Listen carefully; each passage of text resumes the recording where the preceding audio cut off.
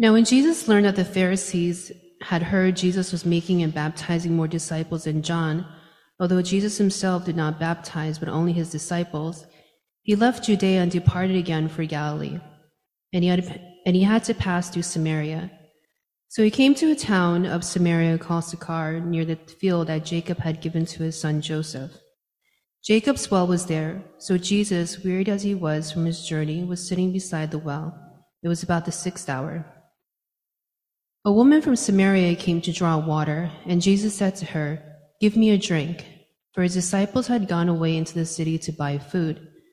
The Samaritan woman said to him, "How is it that you, a Jew, ask for a drink from me, a woman of Samaria? For Jews have no dealings with Samaritans."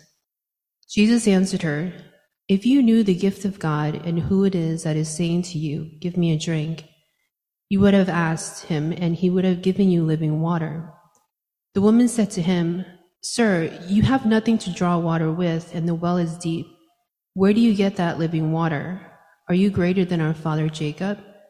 He gave us the well and drank from it himself, as did his sons and his livestock." Jesus said to her, "Everyone who drinks of this water will be thirsty again, but whoever drinks of the water that I will give him will never be thirsty again.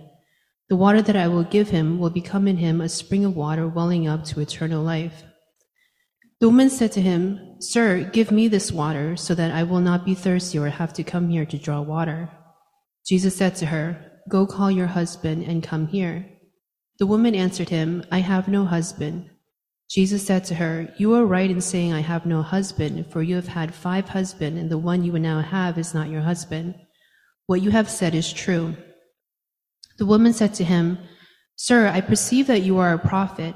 Our fathers worshipped on this mountain, but you say that in Jerusalem is the place where people ought to worship." Jesus said to her, "Woman, believe me, the hour is coming when neither on this mountain nor in Jerusalem will you worship the Father. You worship what you do not know. We worship what we know, for salvation is from the Jews. But the hour is coming and is now here when the true worshippers will worship the Father in spirit and truth, for the Father is seeking such people to worship him. God is spirit, and those who worship him must worship in spirit and truth." The woman said to him, "I know that the Messiah is coming, he who is called Christ. When he comes, he will tell us all things." Jesus said to her, "I who speak to you am he." Just then his disciples came back. They marveled that he was talking with the woman, but no one said, "What do you seek?" or "Why are you talking with her?" So the woman left her water jar and went away into town and said to the people, "Come, see a man who told me all that I ever did. Can this be the Christ?" They went out of the town and were coming to him. Meanwhile, the disciples were urging him, saying, "Rabbi, eat." But he said to them, "I have food to eat that you do not know about." So the disciples said to one another, "Has anyone brought him something to eat?" Jesus said to them, "My food is to do the will of him who sent me and to accomplish his work. Do you not say that there are yet 4 months, then comes the harvest? Look, I tell you, lift up your eyes and see that the fields are white for harvest. Already the one who reaps is receiving wages and gathering fruit for eternal life, so that the sower and reaper may rejoice together. For here the saying is true, one sows and another reaps. I sent you to reap for that which you did not labor. Others have labored, and you have entered into their labor." Many Samaritans from that town believed in him because of the woman's testimony. "He told me all that I ever did." So when the Samaritans came to him, they asked him to stay with them, and he stayed there 2 days. And many more believed because of his word. They said to the woman, "It is no longer because of what you have said that we believe, for we have heard for ourselves, and we know that this is indeed the Savior of the world." This is the word of God.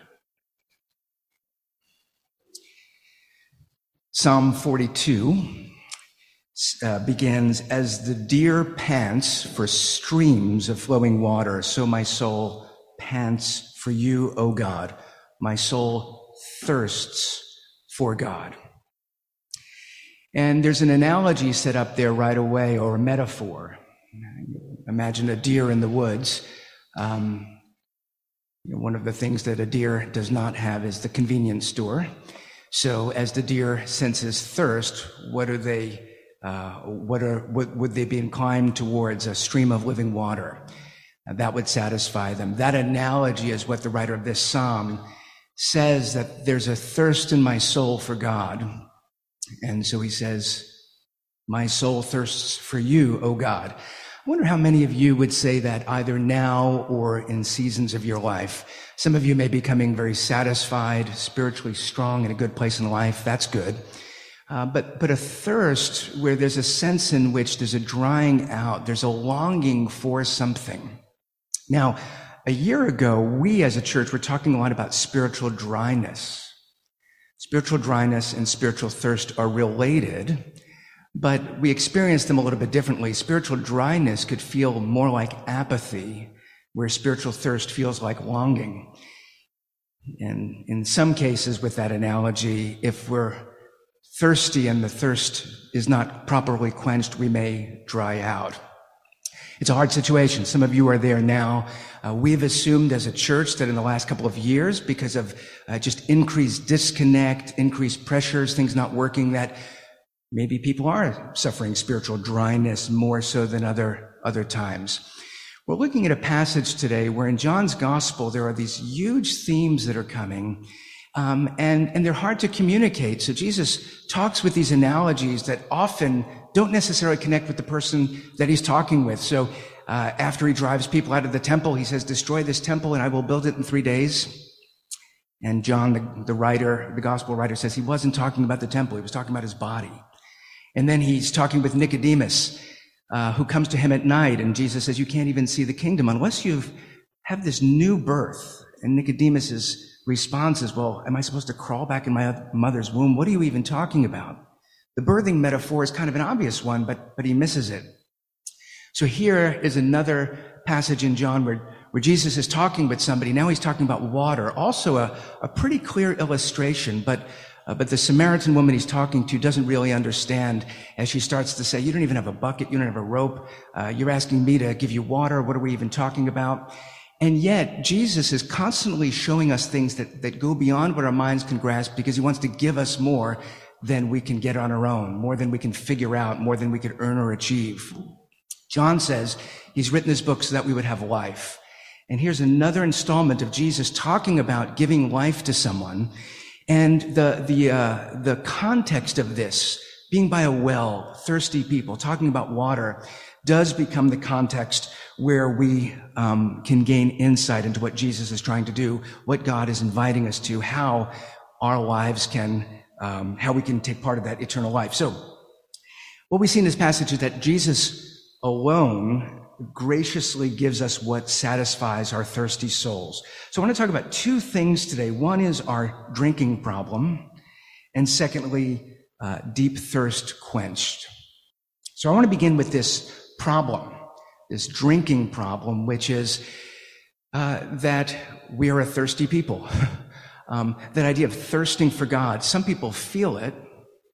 They don't have enough of God. They don't understand God, or they're going through a hard period. Some don't, but we feel that we're thirsty. So it's interesting, if you were to go around New York and stop people and ask people, do you thirst for God? You get a variety of responses. Some might laugh at you, think that's a crazy question. Some might feel it's irrelevant. You might be surprised at how many people would answer, yes, I do. But if you remove the phrase for God and ask the question, does your soul thirst? I think any New Yorker in tune with what's really going on would have to say yes. That's one of the reasons people come to New York. I'm longing for something better, something satisfying, and nothing's done it, so I'm going to make more sacrifices and go bigger. We are a thirsty people. Our souls thirst. We don't necessarily think of them as thirst for God, but what we wind up doing, the context here of water winds up being a conversation on worship, is we devote ourselves to what we think we're thirsting for or what we think will satisfy our thirsts. And therefore people say, I do not thirst for God, perhaps. But what are you thirsting for? Is it fame and fortune? Is it comfort? Is it control of your life? Is it trying to fix something? there are these longings that we have that we can so devote ourselves to that we don't realize we become a very religious people just because we're not talking about God or doing traditionally religious practices, but we devote our time and energy to disciplines and sacrifices and longings with hope. Jesus comes and says, actually, the longings below the longings are connected to God, your creator, who alone gives life. And so there is something you're longing for that can be satisfied temporarily in the things of this world, but a real satisfaction must come from something deeper. Jesus comes and says, that's what I'm talking about. So he's talking about something very serious here. So the analogy with thirst, physical thirst, and what's going on in our souls is clear enough that this becomes one of the major metaphors that people talk about. And so if you think simply about how does dehydration happen for people, that reflection could help you understand, well, where do we go wrong spiritually? How do I wind up spiritually dry? So one way that we wind up dehydrated physically is by failing to take in fluid. So you have one of those afternoons that you're just so busy and you're running around, or you wind up in a place, where you're traveling and there's no water fountain or no store. You don't take in fluid, and therefore you wind up thirsty. If you go a long period without taking in fluid, then you dry out and it could become deadly. So the analogy, how do we get spiritually thirsty, or how do we get spiritually dry? One, it's not the only one, but one is we've busied ourselves with things and we're not drinking, we're not reading the Bible, we're not praying, we've skipped church long enough. Not that those things work automatically, but if you're not doing the basic things that God gives us to do life with him, it wouldn't be surprising that the outcome is a sense that God is not fully with us, or the sense that we've so dried out that we don't know where God is. And so that's one possibility. But we also sometimes dehydrate because we seek to satisfy our thirsts with things that don't satisfy our thirsts. Last week I spoke to a number of non-runners that were saying, what wonderful weather for a marathon. It's like 75 degrees. And anyone who has done something athletic outdoors knows 75 degrees is not your friend after 3 hours of running. And so you don't want to be standing on the sidelines handing these people that are dying of thirst and dehydration soda. Soda is wet, so it will feel good to a thirsty mouth. But then a half hour later, as the sugar does what it does, it's not really helping you feel hydrated. Somebody who comes home from work and drinks half a bottle of scotch is taking in a lot of liquid, but at that point they are not strengthening their souls. They're deadening the desires that are not being satisfied and trying to do away with them. And so sometimes, and you can see the analogy, what are we seeking after to satisfy our thirsty souls that God says this is not going to satisfy you, and you keep going back and back, but it's killing you. So we do that. And here's the last thing, that one of the ways that we dry out spiritually is that more goes out from us than comes in. And so there are unusual circumstances. If you have an illness and there's vomiting and diarrhea, the normal things of just drinking won't work. And therefore, you dry out. And so life in this world is hard. And sometimes we face particular seasons where we're giving more of ourselves than we're taking in, or something big and traumatic just takes everything out of us, so that way we feel like whatever we're taking in is leaking out of us. And so there's a sense in which sometimes we just have to expect in this world our souls will wither and dry up because of the nature of life in this world and the disordered things within us and around us. And so there could be maybe more examples that we could talk about, but the fact that we spiritually dehydrate or spiritually thirst or sometimes get dry, there's enough there that indicates we need something consistent, something healthy, and that's what Jesus is talking with the Samaritan woman about. Now, to help us understand what's going on, there's actually a long, complicated story between the people represented here, and you can see it in the language of this woman saying, "Why are you a Jew?" talking to a Samaritan. That question is an interesting one, and it speaks of a complicated history. Not exactly the same, But if you went to the exact same area today and you wondered, why are you, a Jew from Israel, speaking to me, a Muslim Palestinian, you'd know that interaction is complicated. And so it's not exactly the same, but it's actually surprisingly similar, that there's a story here that our narrator clues us into. And I want to talk about two components of that. One is the story of Jacob and Joseph, and then the story of the Samaritans themselves.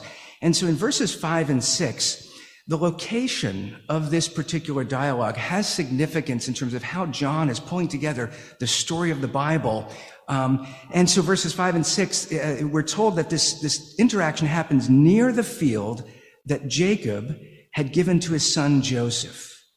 Jacob's well was there. It's kind of odd that he mentions Joseph. Not entirely. Joseph wound up his bones in the book of Joshua being taken out. Likely he was buried in this area, so it's not that it's unrelated, but he's not related to Jacob's well. But that story about Jacob and Joseph is part of the story John is telling. And so if you're not familiar with it, it's actually one of the great stories of the Bible. It's the last part of the book of Genesis. Jacob's name is changed to Israel because he would become the father of a nation. And he has 12 sons, and each of those sons would be a tribe, would have a land allotment within that nation, one nation called Israel, descendants of Jacob. Joseph was the favorite son of Jacob. The other brothers did not like that. They resented him, so much so that they wanted to kill him. And then in a surprising twist, they make the decision not to kill him, but to sell him into slavery, where he winds up in Egypt. And you find that the story unfolds in a way that God is doing something. The punchline at the end is, what you meant for evil, God meant for good. It's a very human story of how we mistreat one another. No excuses for it. But somehow God is working in this long, painful story for something much bigger. And here are two aspects of that story that are not maybe major aspects, but relate or inform the history behind this. One is, what was one of the purposes God had in sending Joseph? Well, it was to save his family from what? From a famine. And I don't know exactly what was going on, but in an agricultural society, we need food. Food doesn't come if you don't have water, if there's not rain. Joseph winds up suffering miserably, but rising to prominence, and then through God's revelation prepares the Egyptian people, not so simply so that his own family would be saved, but that the whole region, because of Joseph's planning, would not die in this famine. And so that's part of the Joseph story. Another interesting part of the Joseph story is Joseph is sold off out of his family, and he winds up marrying into Egyptian royalty and having two children, Ephraim and Manasseh. And so now the sons of Jacob are intermixed. They're mixed with, so now in the story, there's Egyptian blood. When you read through the Genesis story, there are these things that you wonder, why was this story told here? Why is the story of Jacob blessing Joseph's sons there? If you're familiar with that, Ephraim and Manasseh, come and I will bless you. You could read that story. He's reclaiming them in a sense. He's saying, these are my sons. There was part of that ethnic, national complication to say, on the one hand, these are the sons of Asenath, the Egyptian, but these are my beloved son Joseph's sons, and they will be very important. So you could follow the line of Ephraim through the Bible, very important. We find the importance of this story as you get to the days of the kings, where after Solomon dies, Israel splits into north and south. In the northern tribes, you have a king there who's not in the line of Judah, shouldn't necessarily be king. He sets up his capital in Samaria, and then he politically creates two worship sites, because what happens is if you're trying to keep your people away from them, but you have to go to them for worship, so why don't I have these worship sites that are not commanded by God, not honoring to God? And therefore, he sets himself up politically, but against God. So what winds up happening is the story of northern Israel is all these allegiances and alliances with other nations that involve their gods, their worship, and God raising up prophets. It's interesting, when you read the prophetic literature, you keep hearing about Joseph. And in a number of the prophets, the northern tribes are referred to as Joseph. It winds up being Joseph in the north and Judah in the south. It's very interesting how that Genesis story plays out in the pictures of the Bible.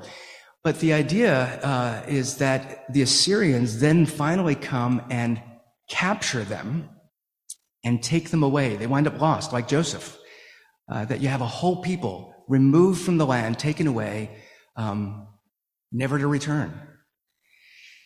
So that's the Jacob-Joseph story. How does this connect with the Samaritan story? And so who is this woman? What's interesting is during the Assyrian exile, what empires often do is they leave some people in the land. Sometimes they appoint their own leader, so it could be, aristocracy that is controllable, but also it could be the poor people, it could be a variety of people that are left, but you don't want them to grow and become strong, and so you leave some people in the land, and then you bring other people from other lands, and you mix them. So that's what the Assyrians did, and so now in this region, you have Jews intermarrying with people and worshiping other gods. And then the story in the south is they wind up exiled by the Babylonians, but they come back with their identity intact. They've learned a lot of lessons, and their lesson was, we better get it right this time. That's the beginning of the trajectory towards Pharisaism. We didn't keep the law the last time, now we're going to keep it perfectly. So now you have the people with a Jewish identity. Where does the word Jew come from? We don't always know etymologically, but the people in the south, the tribe that we could identify as Judah, these are the people who still have their Jewish identity. And then you have the other tribes around, and they've got some link, but you've got Samaritans. They're Jewish. They've got some Judaism in them, and then they've got everything else. That creates a relational hostility for people feeling you're compromised and we're now trying to keep it together. By the time you get to the first century, and if you read ancient history, extra-biblical literature, lots of complications between Samaritans and those identifying themselves as Jews, as Israel. And so now we have a conversation between Jesus and this woman. And it's interesting that the conversation goes towards her and her husbands. So on an individual basis, there's a lot that we could really see in this interaction. And just for the sake of time, I'm going to zoom out a bit to talk about what we might not otherwise pick up on, which is they're having this conversation about water, and then it's going to become a conversation on worship. But the transitional question is, well, why don't you go tell your husband? And she says, I don't have one. And he says, well, you're right in saying that you don't have one because you've had many. This is verses 17 to 18. You've had 5 husbands, and the one you now have is not your husband.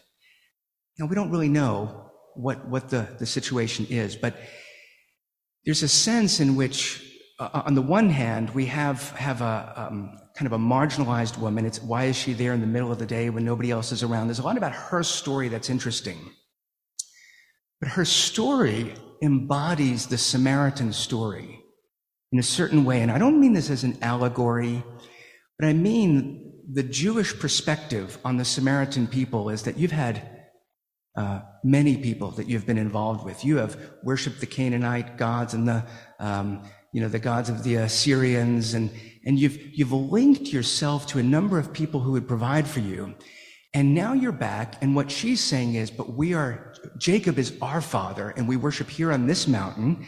And the Samaritans didn't believe that the whole Bible was God's word, but they believed that the 5 books of Moses were, so they followed that in some way.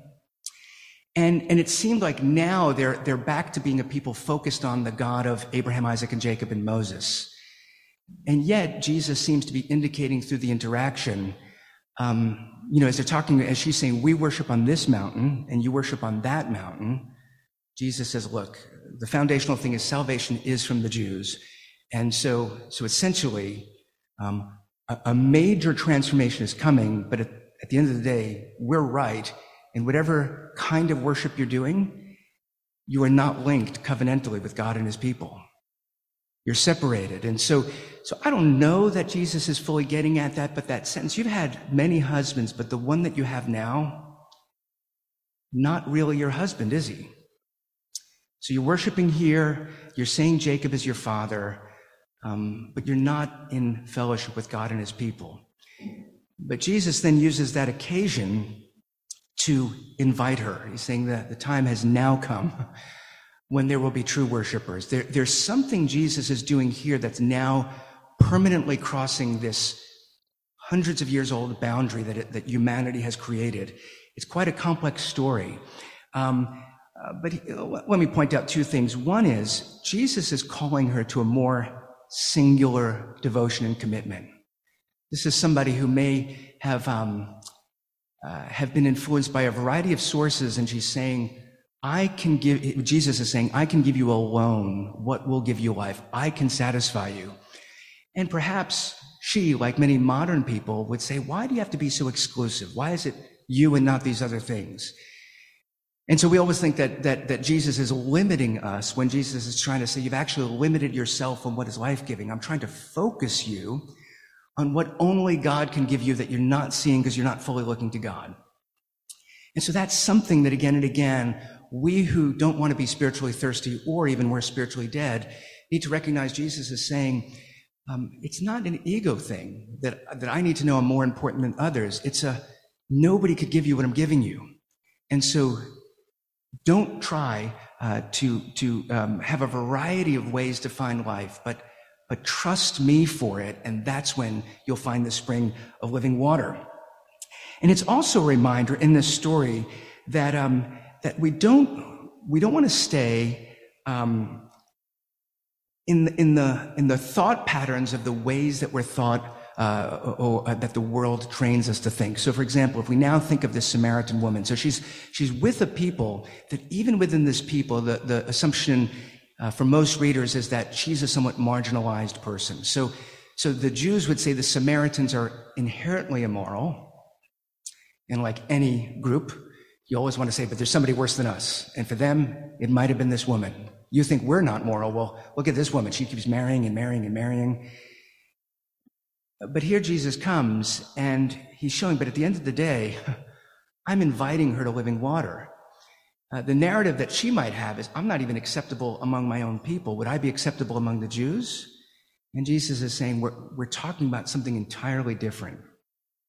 And so to the spiritually weary, to the thirsty, to those who feel spiritually dead, if the thought is, if I hadn't made these mistakes, if I had a stronger background in Christianity, if there was something, then maybe I would be worthy to come.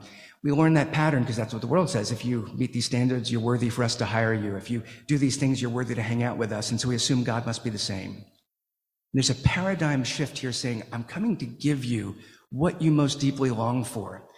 And there's a picture here after he spoke with Nicodemus. Nicodemus, the exact opposite. So in chapter 3, the Pharisee, he's educated, hardworking, learned, has high standing, and he says to him, you can't even see it.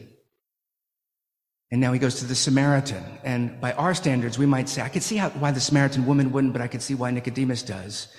What Jesus is saying is, none of you are understanding. God is going to give you something that you cannot get on your own.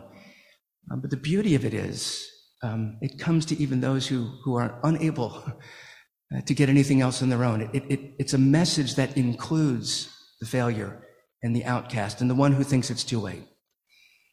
And this story is so beautiful because it says, look, if you're successful, there's a humbling that's going to need to happen to come into the kingdom. But if you've been humiliated, there's also a rethinking that needs to happen as well. And that's where Jesus brings us all to this view to say, look, if you're thirsty, come and drink. That's what he wants to offer us. And so if you are starting to sense that this world won't satisfy you, you won't find a life in any enduring way here, Jesus is gracious. And so what I want to talk about next is this deep thirst being quenched. That's why Jesus has this conversation at this time about water. And it's interesting that Jesus himself is weary in this story. And so it's noon.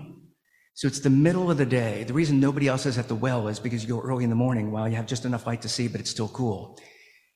It says he's weary from his travel, so he's walking in a deserty kind of place.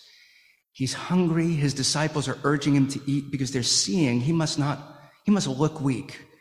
But Jesus' focus is, well, I may be weakened, but I'm here doing something very significant. And so in that weakness, I am going to give life to those who are weak.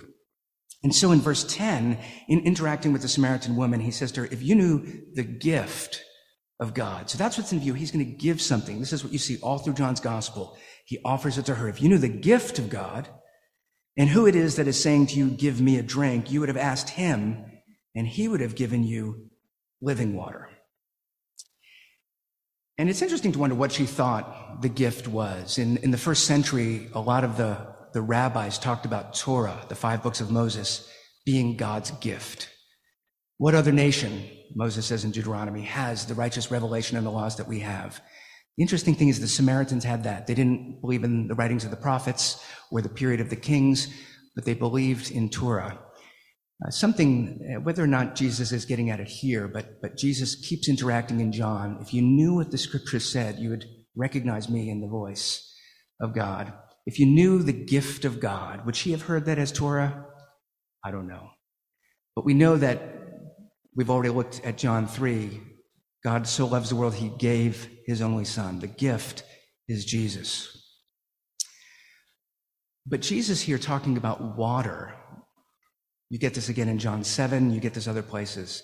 He's talking about the Spirit. Jesus is saying, I'm going to give myself, God's gift for your life, because God wants to give you the Spirit that will give you life, but he can't just give it to you. Something needs to happen first. And so Jesus is talking about living water that they can receive, given freely as a gift, but Jesus will be the one who is able to give it. So in verses 13 and 14, he says, everyone who drinks of this water, because that's what she seems to think living water is like. Are you talking about a spring that runs underneath this well? What is this? Everyone who drinks of this water will be thirsty again. But whoever drinks of the water I will give him will never be thirsty again. The water that I will give him will become in him a spring of water welling up to eternal life. So remember at the end of John's gospel, he says, I've written these things so that you would believe that Jesus is the Christ, the Son of God, and in believing you would have eternal life. Jesus now offers eternal life to a Samaritan. And he's saying, if you knew who I was, and if you asked me, I would give to you something that would become a spring. It will go into your dead, dry soul, and it will start to moisten things so then eternal life starts to well up. And while this conversation is happening, as she goes to tell others, the disciples come and they're confused. You're talking to a woman, you're having a conversation with the Samaritan, but their main concern, they're looking at weary Jesus and they're urging him to eat. And in that, he uses another analogy from his time period about a harvest. That he says, look, many people labor for a long period of time, but you really want to be there when the harvest comes. And there are people who have come and did work before you, but this moment is a climactic moment. And so, yes, I need to eat, but I've got a more crucial work to be doing at the moment. This is a major climactic moment in the Bible and in God's history. Think about in the book of Acts, a different writer, but Luke says, wait for the Holy Spirit to come. So then when it does, you'll be my witnesses in Jerusalem and Judea, in Samaria, and to the ends of the earth. And then where does the Holy Spirit fall in the book of Acts? Jerusalem, the Samaritans, and then the Gentiles. John's telling the same story. And so he says to them in verse 34, my food is to do the will of him who sent me and to accomplish his work. This is a crucial time. I'm not going to eat at this moment, not because bodies are unimportant, but there's something more going on. My food is to do the will of the Father that we're not doing and to accomplish his work. So then you get to John 19 where Jesus is crucified and John chooses to record a number of things that Jesus says. One of them, one of the 7 known last words of Jesus that John records is, I thirst. So there's Jesus hanging on the cross. Withering away. He thirsts. And when he says that, they give him this sour wine to drink. And in the verse that John describes the death of Jesus, right after he says, I thirst, in John 19:30, it says, when Jesus received the sour wine, he said, it is finished. And he bowed his head and he gave up his spirit. And that's what's happening here. Jesus is saying, I'm coming to give you spirit, you who are thirsty, but the work of God is to accomplish the purpose for which I came. And I came to give my life so that you would have life. So you who are thirsty and weary, come to me, because I will become weary and thirsty. I will finish the work, and I will give up my Spirit, because my goal is to pour out the Holy Spirit to renew you, to give you life. And what Jesus is saying is you can't earn this. You can't achieve it. There's nothing you can do to convince God. And the beauty is you don't have to convince God. God wants to give it to you. And so they wind up talking about worship. And in this Joseph story, the Samaritans wind up not fulfilling the Joseph story. Who is the brother who is hated? Because the father so loved the son that they rejected the son. But his rejection, what they meant for evil, this is, you see this in the preaching of Acts, what they meant for evil, God meant for good. Jesus is the one that we thought was lost and dead and is found, and he went to make it so that he would not only save his own brothers, but he would become the Savior of the world. That's what this passage is communicating. And so in verses 23 to 25, Jesus, now speaking to the Samaritan woman again, says, the hour is coming. And we know in John this ominous hour that he's going to be crucified. But the hour is coming and is now here when the true worshipers will worship the Father in spirit and truth. For the Father is seeking such people to worship him. God is spirit, and those who worship him must worship him in spirit and truth. So she's saying, we've got our mountain, you've got your mountain. We worship our way, you worship your way. And what he's saying is the Father is going out and seeking people to worship him. And he's not saying the whole world needs to come to this mountain. He's saying the time has been fulfilled. Yes, salvation is of the Jews. Jesus was born of the line of Judah. But now the message is going out from that mountain to the ends of the earth to invite people to worship. It's not that people are seeking after God and they need some help. People are spiritually dying. And the Father is seeking those who will worship him. And so, at the end of the story, the whole Samaritan village comes. And in verse 42, they say to the Samaritan woman, it is no longer because of what you said that we believe. Because she said, here's a prophet who told me everything that I ever did. And she says, are you the prophet?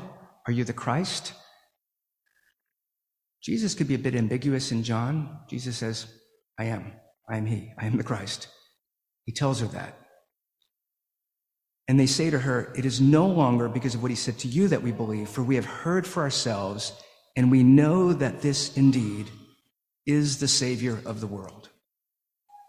That's what the story communicates. The story communicates there's this very particular story of a particular people, but Jesus comes to bring a fulfillment to it so that the whole Bible would be fulfilled. Read Genesis 2, read Revelation 21, lots of water. Read Genesis 3 to Revelation 20, lots of thirsting.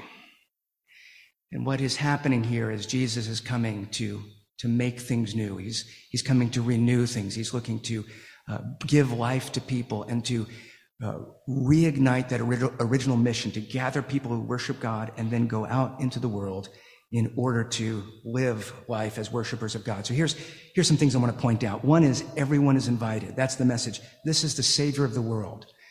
You may have no Christian background, or you may have walked away from the faith, or you may be here today saying, I'm committed, I just want more.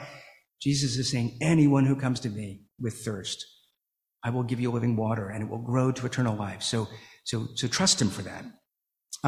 The invitation is specific. He's saying, look, if you're going to come to me, focus on me. Don't add me to your spiritual plan, but know that the thing that I'm promising, I alone give.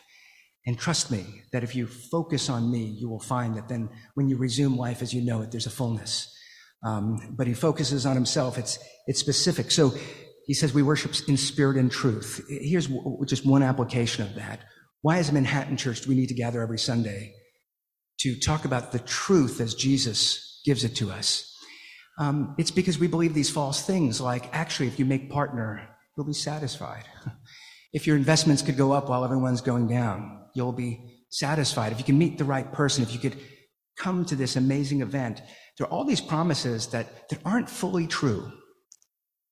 And we come back together, and one thing in the church sometimes is to warn people against things that are harmful. Don't do those things. Everyone says they're wonderful. But the more tricky thing is things that are actually good. Yes, you should give yourself to your career. Yes, you should enjoy all that the city has, but not if it's done as an act of devotion and worship, not if you think it will satisfy your soul. So we come together to worship in truth, to say at the end of the day, our souls will be satisfied by the grace of God, by what he provides, by the Spirit he gives us. And then I can enjoy my job. I can enjoy the things that I do, but I won't devote myself to them. And where this is important is because one of the clearest ways to a spiritual wreckage is to devote yourself to something that cannot give you life. And then when you find out that it can't, the confusion that usually comes. Jesus' invitation is if you're confused, if you devote yourself to the wrong things, just come and receive water. And now go back into the world, not as a thirsty people, but as a satisfied people who then can live rightly in the world. And there's the Spirit. We also gather because this is a work that God does. And so we're seeking a filling of the Spirit every Sunday. Lord, we're coming again to you, satisfy our souls. That's what we're seeking after. Just another point here. We all come by grace. It is a gift. God gives it to us. That actually is so important because when you realize the generosity of God, that's when eternal life really wells up in us. When you realize I don't contribute anything, I don't earn anything, I just keep coming back for more. You'll find that that creates a foundation to keep going. And then here's the last thing I'll say, which is that all of life is worship. So I'm highlighting coming to church. That's not always where God meets people. But one of those patterns of saying we want to be a community that keeps eating and drinking of what God would feed us. We come together to do what God says. Seek me in prayer. Seek me in the word. Have fellowship with one another. One of the ways that our church prays, which lots of other churches do, so you've likely heard if you've been part of a church, of the ACTS model of praying, ACTS, adoration, confession, thanksgiving, supplication. What does it mean to be people who worship God in spirit and truth? Well, what's beautiful about Christianity is unlike some of the ways you're motivated, which is this is so wonderful, give everything for it, and we're hiding the cost and the sacrifice. Or you're so terrible that, kind of the military thing, we're going to humiliate you until you get it together to come. And the world's models never really are ultimately life-giving. ACTS says, on the one hand, the truth is we're imperfect people in a broken world. And so we need to come confessing. But here's the thing, the beauty about Christianity. Jesus says, I know more than you do your own failings, but I'm still inviting you to come. But just come and be truthful. Let me know who you are. I will speak the truth, and that's restorative. Supplication. There are things that you want that you don't need. I'm not yet giving them to you, but there are things that you want that you can't grasp for yourselves. You want more for life and for this world. So supplication. Ask for them. Trust that I'm good. So on the one hand, there's a model of praying in Christianity that says we come as weak, discouraged, somewhat helpless people, but there is adoration and there is thanksgiving, which means that when we gather, we also recognize there's something beautiful about God. Are you seeking truth? Are you seeking beauty? Are you seeking those kinds of things? What we're told is that if you want your soul to be satisfied, there's a spiritual work where God will open your eyes so that when you get to know him, you realize what is going to satisfy your longing, and there's thanksgiving. Then you start to recognize once your life is connected to him, God is the one who will sustain and provide you. So the gathering, scattering pattern of the church, we gather to seek God together, and then we go back into the world as a people that we came for water. We came that the Spirit would quench our souls, would renew us, and then we go back into the world for the exciting things and for the hard things and for the wearying things, and then we come back. And it's that cycle that allows us to live this fullness of life. A good doctor knows that you need to stay hydrated. There's times that the doctor knows you can't drink, so you get intravenous. God knows that spiritually we're complicated people. And when we stay with him and trust him, he will find the ways to satisfy our souls. And so keep coming to Jesus, who says, I can give you living water. Let me pray for us. Our Father, as we gather today, some of us really are thirsting. Some of us may be so dry and weary that we feel apathy, and some of us are dissatisfied with that. Our consciences know that we should choose more. And Lord, wherever we're at, we need that renewing work of the Spirit that only you can do. And you do it because you're kind and generous. And so, Lord, here we are. We appeal for it. Work in our souls, renew our hearts and minds. Strengthen the discouraged, cleanse us from our sin, Help us to take the things that excite us and to pursue them eagerly as worshipers of you, and not as those who worship in a confused and false way. So, Lord, bear patiently with us, but Lord, we know that this eternal life Jesus offers is far greater than we currently understand, and so open our minds to receive it and to see it. We pray in his name. Amen.